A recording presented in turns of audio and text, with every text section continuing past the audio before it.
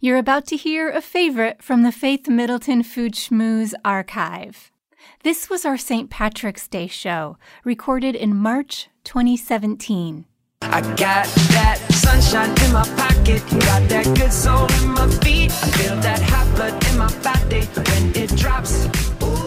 It's great to have you joining the party on the Faith Middleton Food Schmooze, inviting you to eat, drink, and be merry with us. We are going to celebrate, get you ready anyway for St. Patrick's Day. We've got some outside-the-box ideas about St. Patrick's Day in addition to the classics.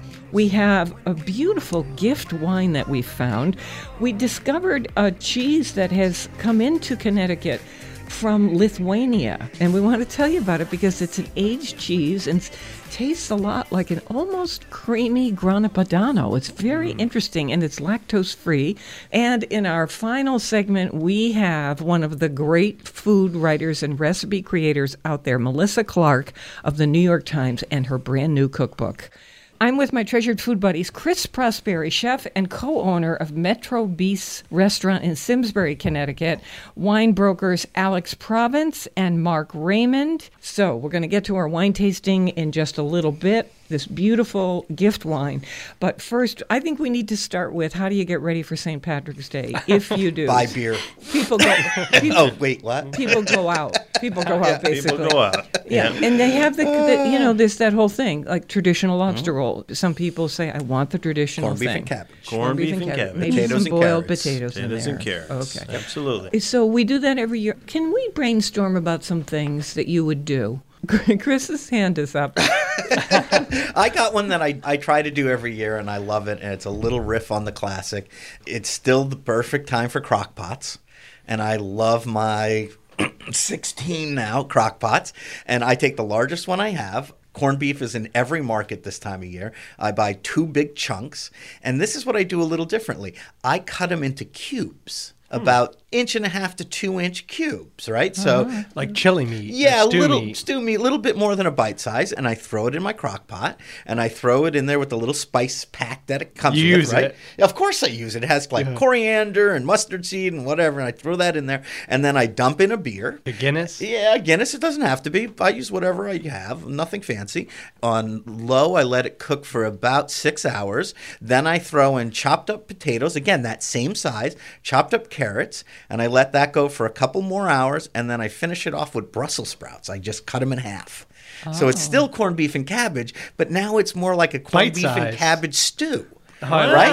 And then, and I take it, I put it in a bowl, and then I love this sauce. I use it probably too much. This is a good sauce. I just use it 50% whole grain mustard, 50% sour cream. It could be any sour cream you have. Just mix it in a little bowl, and that's it. And if you like a little sweet, you could do honey or maple syrup. What am I remembering? Didn't you, one St. Patrick's Day, you brought in a horseradish sauce? Yeah, that's the same thing. It's sour cream, horseradish, and black pepper.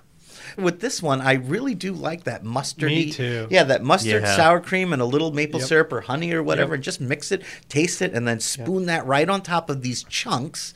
Put a little of the broth in the bowl, and it's almost like a soup stew kind of thing. It's something you can do at home. It's simple. You can freeze it, I bet. You can freeze it. It's just a little riff on the classic.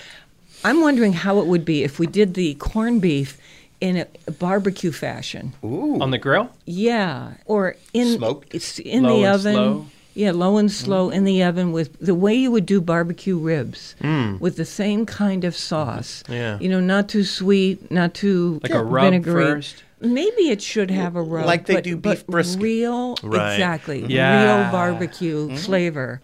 I would You'd cut be the good. cabbage in half and put it grill side And down. I think I would like it as Charred. a sandwich. You know, Sourdough I'm bread. seeing remember Lee White's Hanukkah, Right. Hanukkah brisket? I can see a similar thing in foil like she does, where she takes a roasting pan, lines it with foil like an envelope, like, 2 pieces, one going each way. She puts the brisket in there, so you'd put the corned beef in there. You'd throw your potatoes, your carrots, your cabbage, put it all in that packet, pour in a little beer in your spice packet, and just fold it all up. Or even go the old way with a little Coca-Cola, too, in there to make it sweet, because the corned beef is salty, and then braise it like that. It would be heaven. Then when you open up the packet, the aromas And, The and then- caramelization. yeah. So you could adapt brown that sugar recipe. would do the same Sure, thing. yeah, brown sugar. Just the way we're going to hear Melissa Clark in a little while talking about a caramelized salmon. Ooh. Oh, yeah. And the secret is the brown sugar and the flavor that that creates that caramelized sort of Vietnamese treatment of this. Brown sugar, if we treated the corned beef as if it's brisket and did a barbecue, brown sugar in there would like do that it. caramelization, you know. Yeah, a little chili sauce, a barbecue. Oh my God! Now you're taking it to a whole different area. I like it. I'm just thinking out loud. Here's a question though: why don't we eat it more than once a year? I love corned beef. it's Whenever I good. go to a restaurant, I see a Reuben on the menu. It's my Because go-to. it's big, though. And I always think of, like, just for Matt and I, making a brisket, it's a lot of protein for two people. You know, when But you like go to you the, said, it's a freeze big it. Yeah, freeze cut, it. cut Yeah. sections it. up, freeze it. Yeah. Yeah. Leftovers, would it's you not freeze? very expensive, right? Yeah, no. No, it's not. And It's it has not. amazing flavor. It really does. There's a good friend who makes a chipotle brisket, and I'm wondering See? if you could Oh do my God. a chipotle sauce for the corned beef. Smoky, in the slow cooker. hot. I love That'd it. be I kind love of it. Right? interesting. I would take a chipotle sauce like that and just smother it with some onions and then put it in the slow cooker just like that, snap the lid on and do it for 8 hours on low. Chris, and I'm just- thinking of your Barolo. Yeah, that You know, would, red brisket wine. and Barolo in a Could slow you do cooker. corned beef in that? Yeah, why not? Oh, that's an interesting Right? idea. Yeah, well, you use a Nebbiolo, right? Yeah, You get, yeah. So you're not spending the big bucks, right? But that would be fun. I'm thinking I might cut a brisket in half and do half one way and half another way, so you don't get tired. eating all And I of think it. the supermarkets are catching on too. Like when I say I buy 2 pieces, I don't buy Yeah. 2 whole briskets. Now you can get a 2-pound piece, you know, Yeah. and once it cooks down, it's the perfect amount for 2 or 3 people. Are there a million chemicals in those spice packets? No, the spice packet that comes with it is just spices. It's just I dried think it's spices. it's mustard, coriander, some bay leaf, black pepper, What corns. is corned beef? Corned beef is just cured brisket. In salt water? In a brine of salt, usually sodium nitrate that gives it that pink color. That's the same thing we use in ham.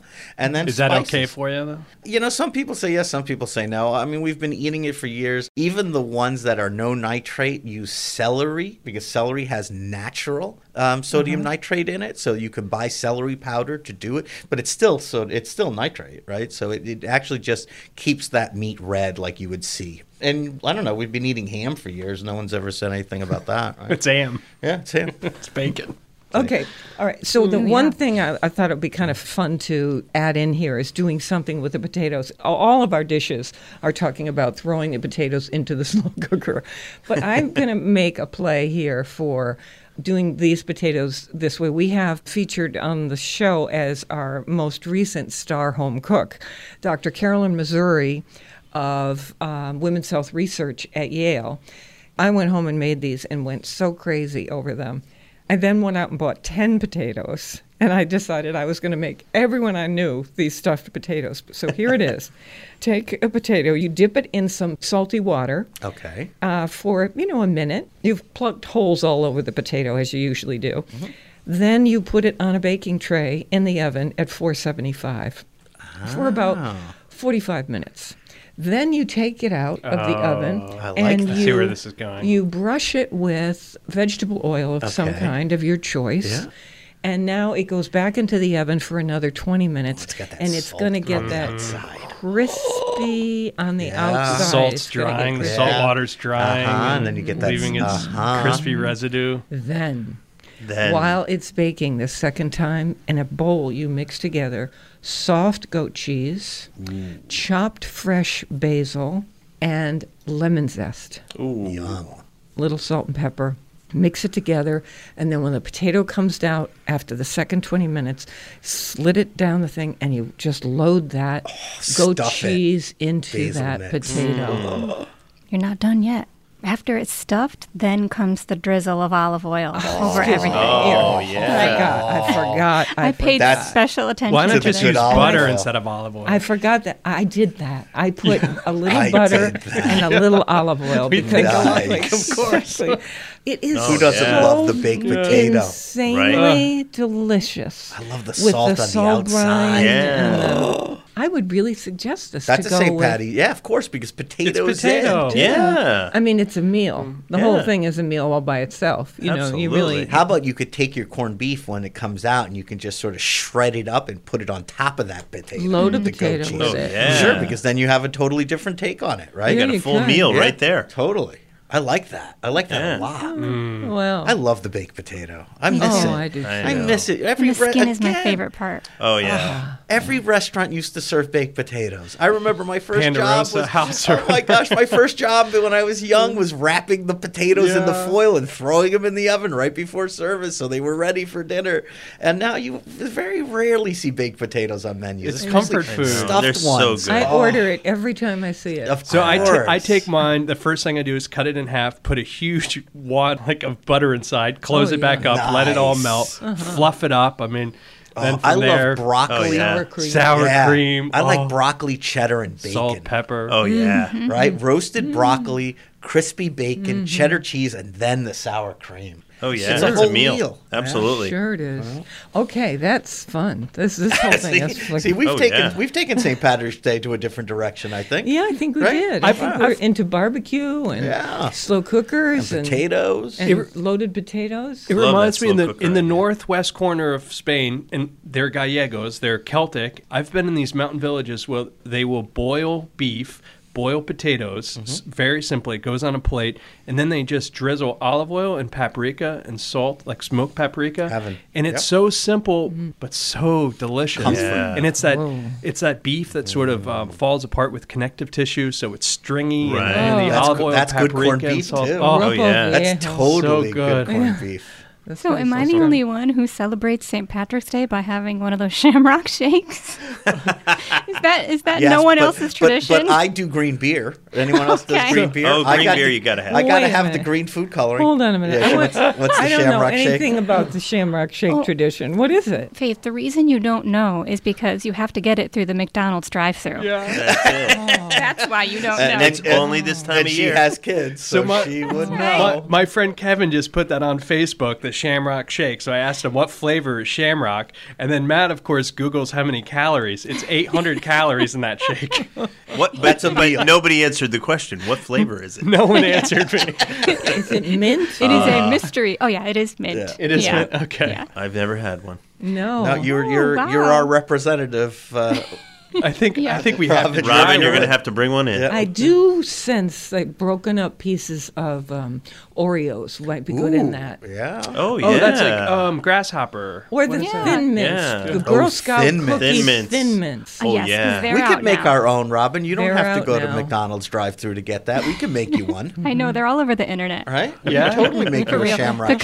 copycat shamrock shakes. They're And A we vanilla might- shake with food green coloring, food mint. We coloring. could in it, possibly little make mint. you an adult one also. Yeah, Adult with yeah. creme de I- mint, already, right? I like where you're going with this. Cream to mint. Oh, that's a good idea, Chris. Right? All right, we're gonna make you a I'll real bet you one. Anthony has made one. I'm thinking about for Irish sure. whiskey for this shake. Ooh, yeah, kick it right up, and then a little drizzle of the Irish, the creme de mint on top.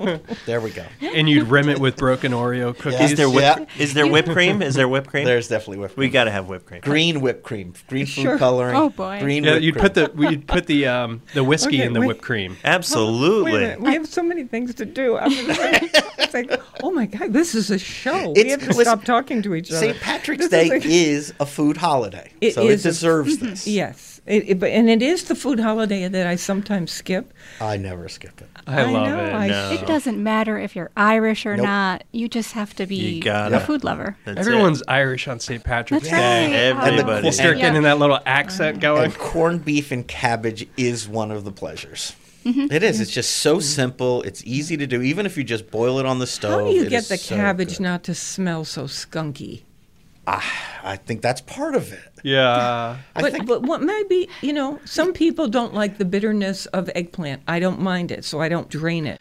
I'm someone who thinks, this All is right. a little Then I have a skunky. tip for you that comes from my friend Lou, who taught me this last summer, and he was roasting big sheets of cabbage. So he took the cabbage and he cut it into like 2-inch sheets. Can you see that top to bottom? Yeah. And then he drizzled it with olive oil and salt I see, and pepper, I see. and then threw it in the oven, roasted it at 450 degrees until it got nice. So it's and like a Brussels charred. sprout So it's at like this a point. giant Brussels sprout. Wow, So that's good it. idea. Good Yep. idea. Okay, two things. We have coming up cheese from Lithuania, which is now being sold in Connecticut. So we tried it and we're excited. We have a great gift wine for you, a little more pricey than we usually feature on the show. But when there's a good gift wine, we like to tell you about it. This is a French one, Rouy, so it's a Burgundy. It's really quite beautiful. So we'll get to that. And don't forget, Melissa Clark of the New York Times is joining us later on with her new book. And it's the kind of book where you just want to make every single thing in it. We've been eating some of the things from the book. Delicious. Okay. More mouthwatering conversation and fun ahead on the Faith Middleton Food Schmooze. I hope you will make a charitable contribution to feed the hungry. We're online now at foodschmooze.org, and we'll be right back.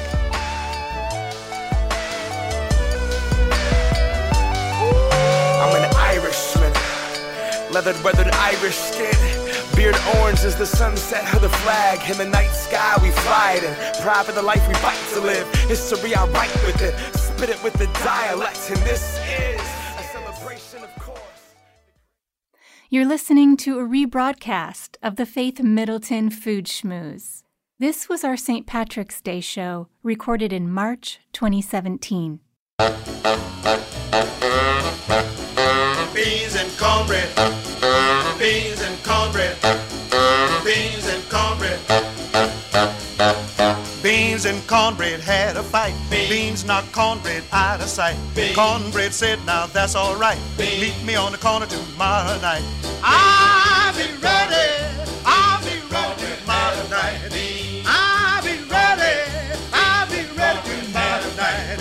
I'll be ready. I'll be ready tomorrow night. That's what beans said to cornbread. Yeah. I'll be ready. Okay, we have a free podcast for you, meaning a copy of the show, and we'll send it to you. The whole idea is you don't need to miss a drop of pleasure. It arrives in your inbox. You just sign up for it once, and then it's right there, and you can listen whenever you want.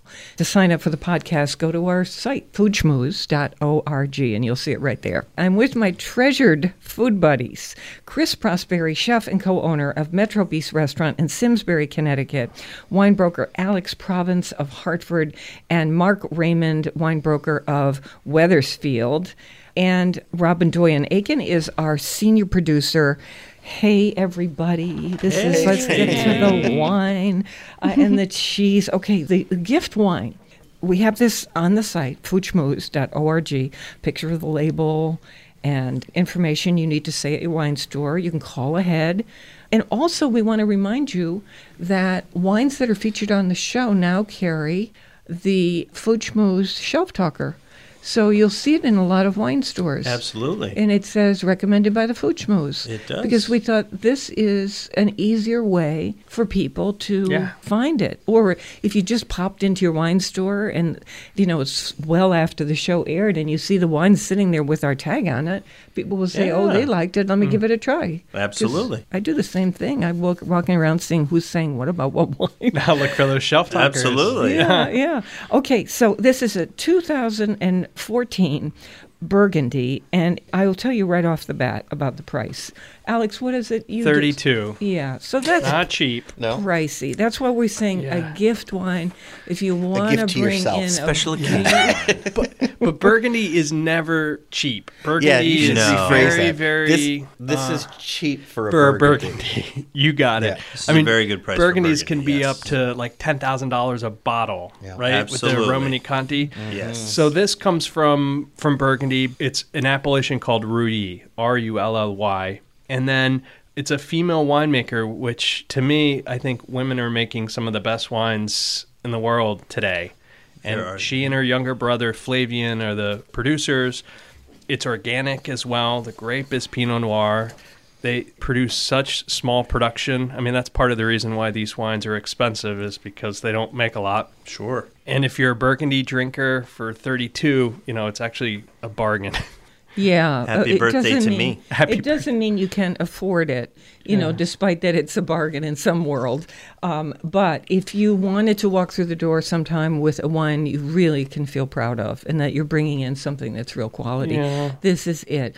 Or if you have a practice of being exposed to new wines that are good wines and you have a friend you do that with, 2 or 3 of you can get together and then it's $10 each, $10 or $11 each to get this wine and have a try. And you each have 2 glasses out of the bottle, which is a nice amount. Yeah. So that's the way, I do it with my friends. We chip in. If you think of it as like a buy the glass, if you go to a restaurant and spend $9 or $10 a glass, I mean, it's sort of the same. These guys have been in making wine since 1313. I know.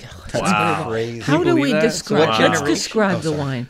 I taste berry in the background. Berries. It's fermented in Lots of barrel, bright but it's berries. neutral barrel. When you look at it, the first thing you're going to notice is it's clear looking. So Pinot Noir from Burgundy is like very light in color. You could read a newspaper through it. Absolutely. But then when you put your nose up to it, it explodes. It's like very, very intense aroma, and it smells like Bright cherries berry and fruit. berries. And then Absolutely. if you're going to think it looks like watered down wine, but if you take a sip, all of a sudden it's just so rich and It intense and explodes on the flavorful palate. on the It really palate. does. It's serious wine. It You know, is. it's not- It's got a little grip to it too. Yeah, that's what Acidity. But I love the bright berry fruit. For me, with Pinot Noir, when I know it's Pinot Noir, the raspberry character just comes to the forefront, and I get that right away. This is a good time just to do a little education thing. Here's a bottle, and I know wine.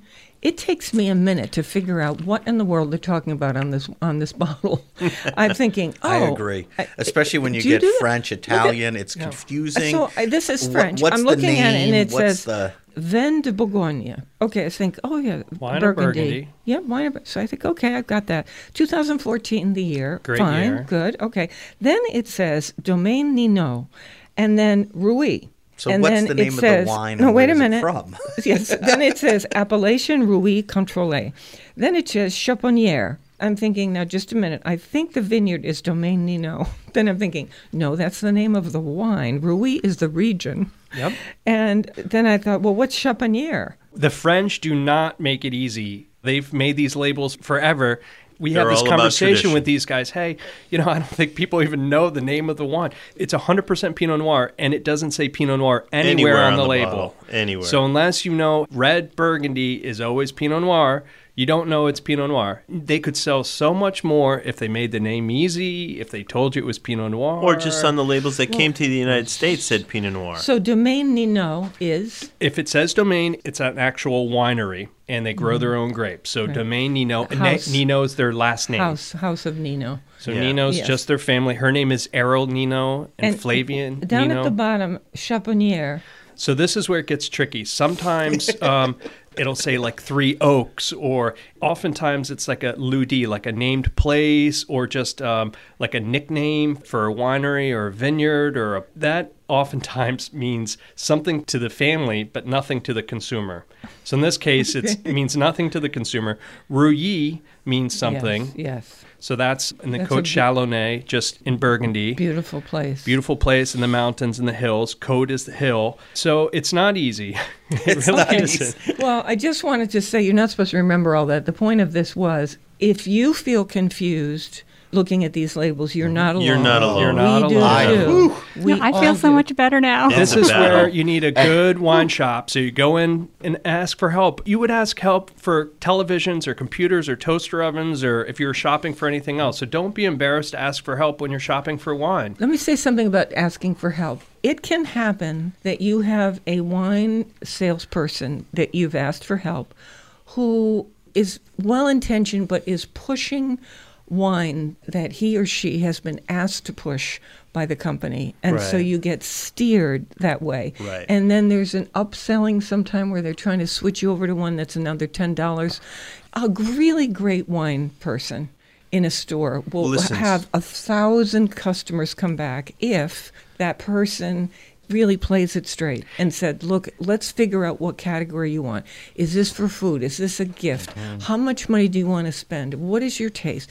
Really focused on you. It's a relationship. So They may recommend a bottle of wine. You're supposed to try it, come back, and tell them you either liked it or didn't like it. If you didn't, if you're trying a oaky Chardonnay, you can be like, I'm not sure how to describe it, but it was like too oaky. This person now knows you. It's like getting your hair cut by a salon or something. It takes a couple times for them to figure stuff out and understand.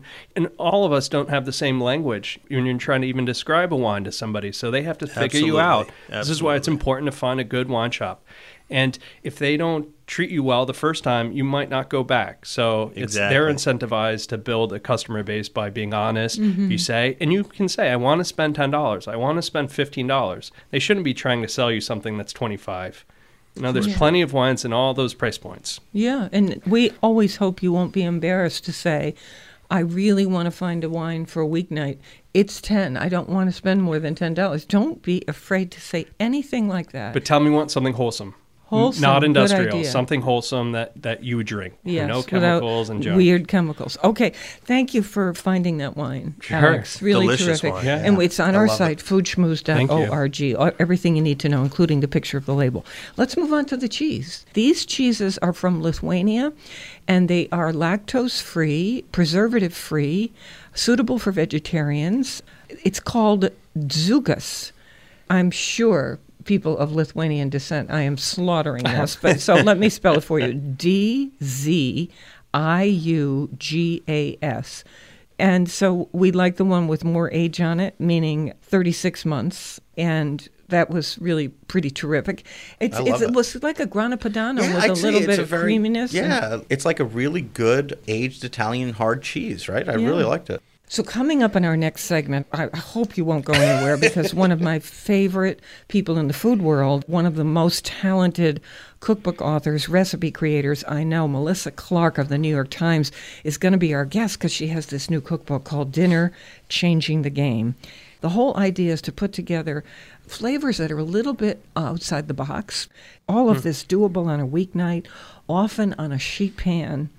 There's a particular salmon I'm interested in that has this caramelized top. You're going to hear us talk all about that. And chicken a million ways. Yeah, and we had a couple of these dishes, and they were really good. Really good. Really good. So we'll tell you about those, too. Okay, so that's coming up.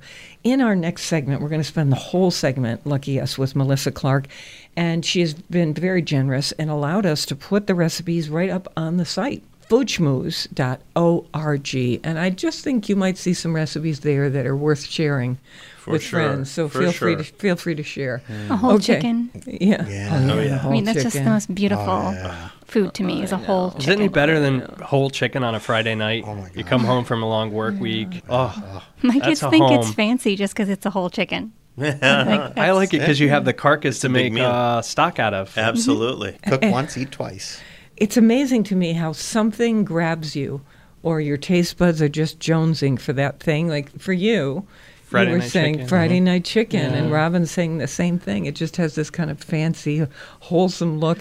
And That for skin me, on I'm completely absorbed lately by fried egg on salad greens. Wow. Or I was at a place called Bruce's on the North Fork of Long Island, and they did avocado toast, the fried egg sitting on top of the toast and the avocado, and broad slices of Parmigiano Reggiano cheese on top of that. And you're just meant to have your fork crash through everything. And then the yolk, which is perfectly done, just slightly oozes. I think my mom would say your body's craving those foods for a reason. Maybe you're trying to get nutrients or something in salad. Yep. And I love egg and that. avocado That together. sounds delicious. I'm thinking salad and duck fat. I love like wilty with the What egg. I'm hearing is a kind of polar bear strategy where we're just packing on the bone. I think that's really what we're doing. Okay, so all this stuff is coming your way. I don't know, Chris, in the last minute before we go to Melissa, are you jonesing for anything? No, because I'm a chef, and whenever I jones for something, You get it. I can make it, or I have one of my people make it. Yeah, I'm just say, spoiled. "Would you make that for me?" Yeah, totally. Or I order it, and it comes in the next day. Oh, Mark. Yeah, my cravings don't last very long. We've been doing a lot of burgers lately, and doing the fried egg on the burger I love. Yeah. I have never had that. Oh my It's God. so good. I have that once a week, if not every other week, at a place in Torrington, and they do a great burger with a fried egg. It's just right. good. The I egg have is to Gives Yeah. just try that it. little extra with the greens richness. and then it's yeah. like the dressing on the lettuce and the tomato. Oh my God! Yeah. Hey, Oh. Faith, That's on heaven. Facebook, you posted a picture of a chicken and a turkey. They were like best They friends were or something. cohabitating. Listen, yeah. you have to check it out. Scroll back because I'm driving down the road on the North Fork of Long Island, going past the Orient Service Station where I get my gas, and I know the guys. And I get right past there, and I'm ready to turn in for gas, and my head swivels around. I said to the gas guy, I said, "Are you seeing that across the street?" He said, "You mean the wild turkey and the chicken?" I said, Like it was normal. It's like yeah. I said, "It's a wild turkey and a chicken hanging out." He said, "Oh, they're best friends." He said they just spend all day and night together. He said that's it. They're just family together. It's He a said, wild turkey? It's a wild Does a turkey, And a does a wild domesticated turkey chicken. go back and a to the chicken woods? that lays eggs. Yeah? No, they all live Hang out. together. Oh, they do. He's not wild anymore. He's been adopted. Oh, that's so cute. He's adopted. Are they a couple? I don't know. We should find out. Get asked. We should send flowers. It's the greatest thing. I snapped it. That was a it's not great my picture. I snapped a picture of it as best I could, and I started sending it out to everyone I know. Love is love. Okay, Disney, just remember where you heard about this. All right, we love the local. Please support your local food growers and food makers for on-demand podcast delivery of this Food Schmooze Party every week. And to find all of our curated recommendations, go to foodschmooze.org. Melissa Clark of the New York Times is next. We'll be right back.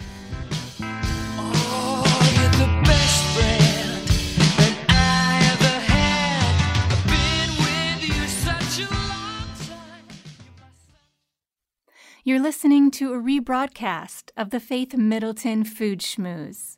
This was our St. Patrick's Day show, recorded in March 2017. Everybody knows she's a perfect 10.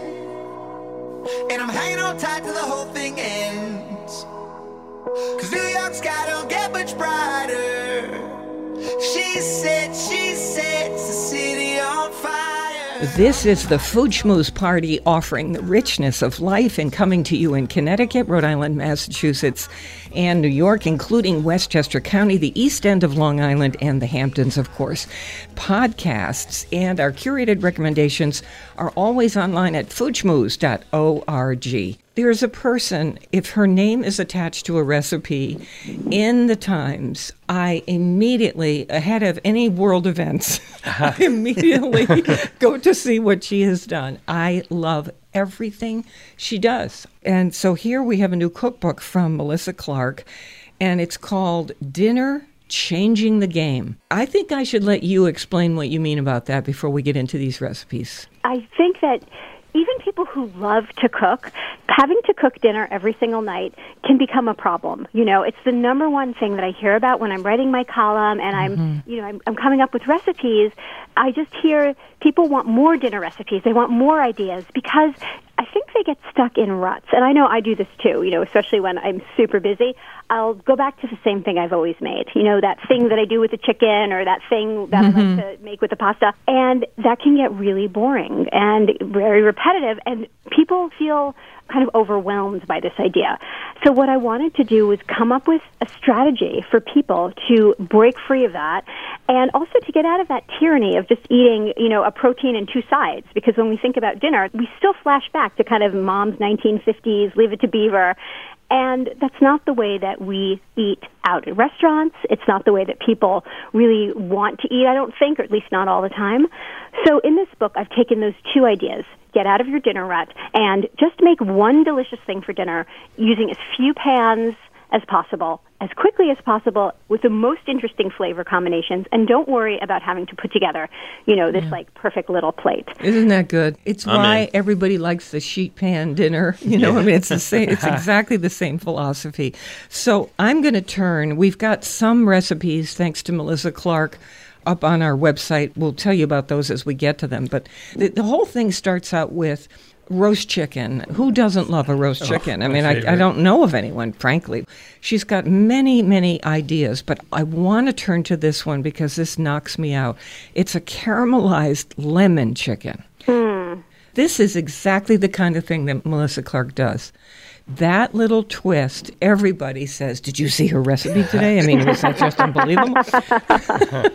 Okay, so tell me about this recipe. Yeah, we all use lemon with chicken. It's pretty classic, chicken with garlic and lemon, and it's delicious. But what I did in that recipe is I took the lemon slices and I caramelized them at high heat. I put them into the pan after the chicken had cooked part of the way through. I did it in a cast iron skillet, although you could certainly do it in a pan as well. But when your pan is nice and hot, you throw these thin lemon slices in, and as they make contact with that hot pan and a little bit of chicken fat on the bottom of it, they caramelize and they turn golden brown, and the lemon intensifies, and it's also the sweetness comes out. It's not using an extra ingredient. It's not doing a special technique, but it's getting the most flavor out of the ingredients I'm using. And then what do you do with those lemon pieces? Those lemon pieces can become the sauce, basically, and you eat them. You know, that's people think, oh, do I throw them out? No, you eat them. They're Yes, sweet, you they're crunchy. do. I see, isn't that the best? Because they're crunchy now, and they're just, you know, with a little salt in there. Oh, my God. Fat, it's just delicious. Fabulous. With the fat juice from the chicken mixed up. Oh, that's the way to make a chicken. Now, we have this next one on our website, your chicken and grapes with a little bit of sherry vinegar. So we're talking about some fennel seeds and pepper and zest of a lemon, olive oil, a chicken you've split open. It's called being spatchcocked. Some red seedless grapes, sugar, sherry vinegar, and a little bit of butter. And not hard to do. Not hard to do. Actually, that's a very wine-friendly dish. Yeah. Doing poultry, so either chicken or duck or turkey with fruit is very classic. Same also with pork. And I like to use seedless grapes because they're such a surprise. You know, we think, oh, apples or maybe duck with orange or cherries, but grapes are not used that often, and they're really easy because they're seedless. You don't have to do much to them. You just give them a rinse.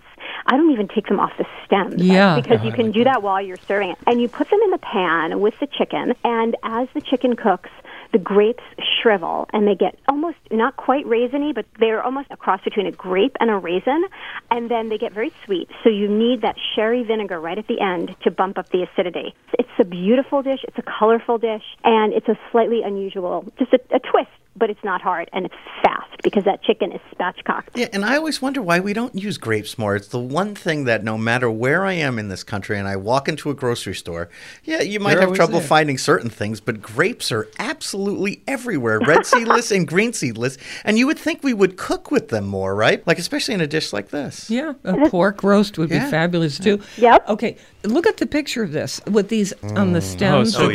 How can that not just dazzle you coming out of the oven? A big chicken roasted there with all these grapes on the stems surrounding it, and that comes to the table. The next day, if there was any leftovers, I would take the grapes and make like a chicken salad. A little mayonnaise, grapes. There you go. I never thought of that. That's brilliant because, you know, chicken salad with grapes is a thing. So I'm just going to say the names of some things in this section because we're going to move on to some other ideas. But there's the speedy roasted chicken with garlic, rosemary, and mustard. Everybody wants that recipe because of the way life is. A sweet garlic chicken with wilted chard, garlic chili chicken breasts with cucumbers and green ginger sauce, so a nice, refreshing Asian twist there. Colombian-style chicken with corn, avocado, and lime. That's right up our alley. Thai chicken breast with coconut milk and lemongrass. Mustard chicken breast with ginger and tangerine. As you hear me reading these, this sounds like fancy, but it's not. These are what Melissa's doing here is very simple techniques, and yet it's a little bit different. And these flavors together are, amazing. I just think, Melissa, you have the best taste in what goes together. That's part of the secret. Yeah, and I want to say one thing, too. It's usually when we do these books, I take one recipe from it. Faith sends me usually one or two, or Robin sends me one or two or three to choose from. And I take one recipe and I do it, and we try it for lunch. And as I was making one recipe, I realized it was so easy and it's so fast, I actually made two. And that has never happened in all the years we've been doing cookbooks. I've never made two. Oh, my gosh. That is exactly what I want to hear. That's the aim, Yeah. you know? Yeah. And I always say, less is more. Less work, more flavor. Yeah. So there's a blood orange chicken with Scotch whiskey and olives. Wow. I thought, wow, that sounds so interesting. I'm just dying to try it. Yeah, the smokiness of the Scotch in that recipe really comes out. And the sweetness and the brightness from the orange, it's beautiful, too, because blood oranges are so You pretty. won Faith with the Scotch. Exactly. The smile on her face. But you won me with the za'atar chicken, because za'atar is one of my best things with lemon yogurt. And I thought, oh, yep, definitely making that. There's a pizza chicken with pancetta, mozzarella, and spicy tomatoes, a coconut curry chicken. Okay. Chris, why don't you talk about one of the dishes that you made of Melissa's that we just ate? Oh, the black bean and roasted poblano quesadillas. Yeah. Yeah, and that was so simple. Once I got the poblanos roasted, which only took a few minutes, it just went together 1, 2, 3. Delicious. You saute some onions, right, and add a little tomato paste, some garlic, some chili powder, black beans. I used canned because I was going fast, and I smashed them up. And then you spread that onto the corn tortilla that I brushed with a little olive oil, put a little cheese, some cilantro, and then the roasted poblanos I sliced. And the poblanos I roasted and I got it in the market, they had a little heat to them too. Oh my God, they were good. Just the right amount.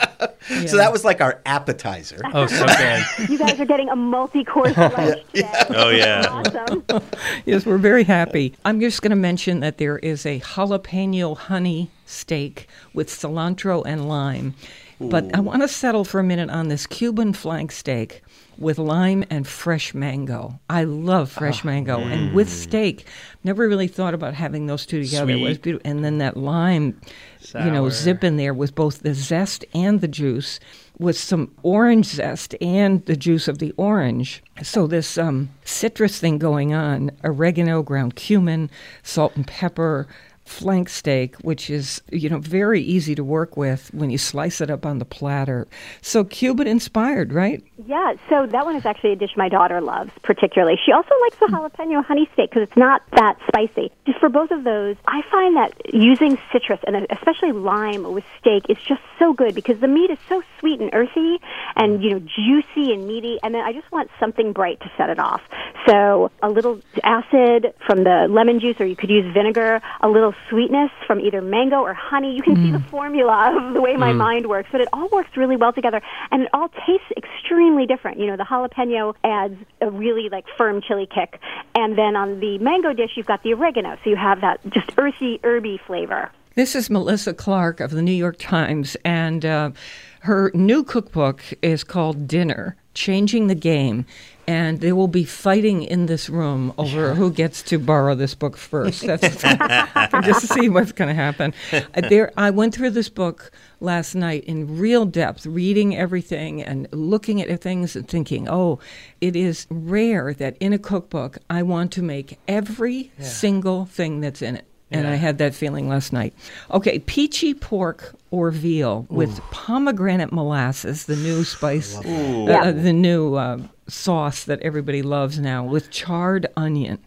So let's say pork chops or veal chops, some red onion sliced up, a little bit of oil and salt and pepper, peaches or nectarines that are cut in these thick wedges, the pomegranate molasses, which have the most unusual flavor, and some chopped fresh basil. How's it come together? So that's another sheet pan dish, which I just love. I love throwing everything on a sheet pan, sticking it in the oven, and then it comes out and it's dinner. It's so easy. So that dish was actually, it was a little bit hard to get the timing just right because the pork or the veal, you want to use nice thick chops, and you can use either one. They need a little more time to cook than, you don't want to overcook your peaches. So you layer things onto the sheet pan in succession, and then it works beautifully. And what happens is that the onions, they don't turn totally caramelized. They just char and brown, but they stay, they retain a little bit of texture, which is nice. So they're not completely floppy. So you have a slight crunch, and then the peaches, you have the juicy sweetness, And then, of course, your lovely roasted charred meat is always delicious. And then, pomegranate molasses. That is the it sauce right now, the it condiment. I keep it on hand at all time. You buy one bottle, and it lasts forever in the pantry. I don't even know how to describe that flavor. Tangy, Yeah. sweety, Tannicky brittery. a little. Yeah, that's Yeah, that bitter. got a little. Yeah, it's Little, it's like- unlike anything. And at first, I thought, this is going to be weird when someone pulled it out to put it on something, and I tasted it and I went crazy. I thought, oh, here we go. This is that Middle Eastern thing that makes me want to move there. And a couple bucks for a bottle, and it lasts Yeah, forever. yeah. It's a good investment. So this is your recipe for cumin chicken meatballs with the green chili sauce. This sounds so good to me. I love cumin. Oh, yeah. And I think what a great flavoring. So It you've got smells good when you're cooking with it. You're mixing up your meatballs with white bread and milk and cumin seeds and red chili flakes and ground cumin in addition to the seeds and ground chicken.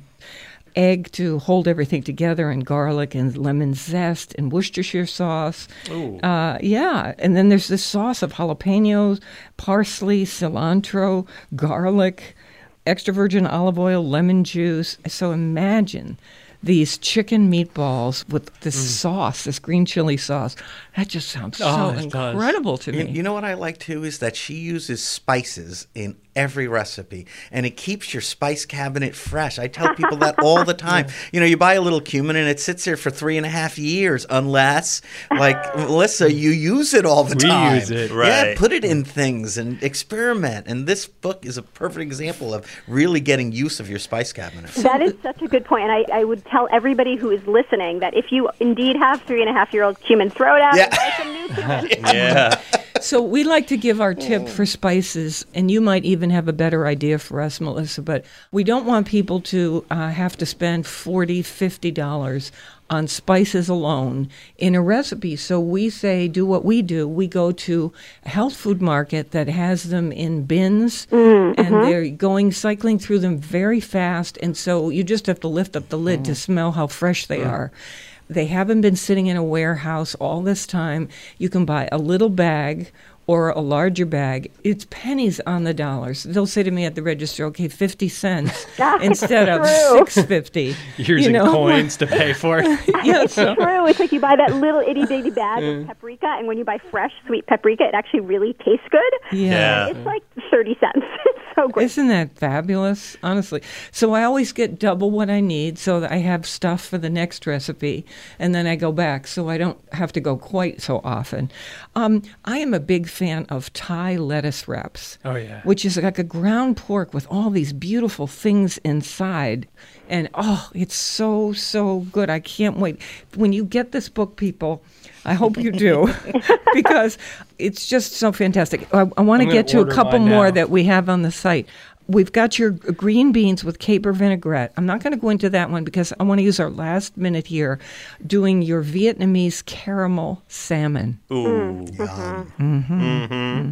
Okay, so coconut or extra virgin olive oil, light brown sugar, Asian fish sauce, soy sauce, fresh ginger, zest of a lime, the juice of a lime, sliced scallions, sliced jalapeno, and cilantro for garnish. So tell me how the caramelization comes in. It's such an easy recipe. People think, oh my gosh, making caramel is so scary, but you don't have to do that here because you're using brown sugar, basically, which caramelizes in the heat of the pan.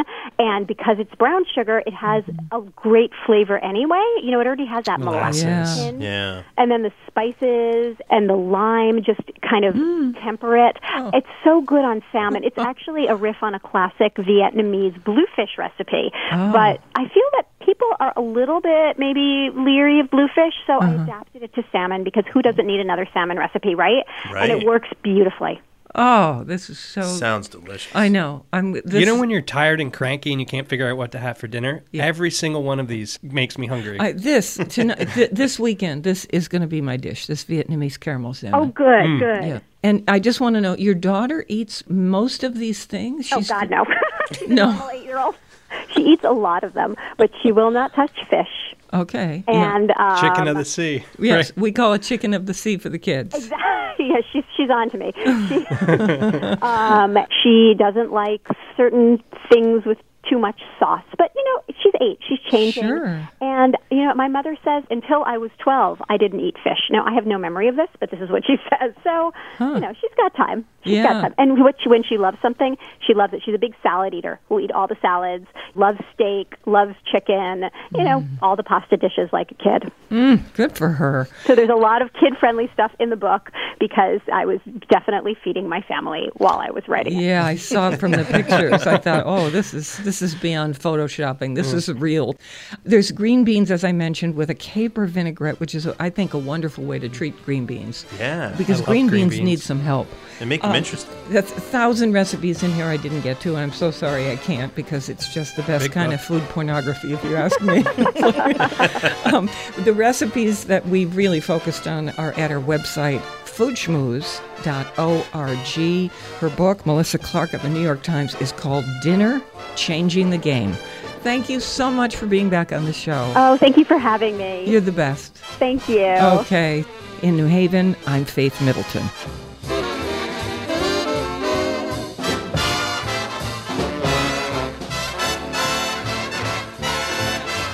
Everybody eats when they come to mind.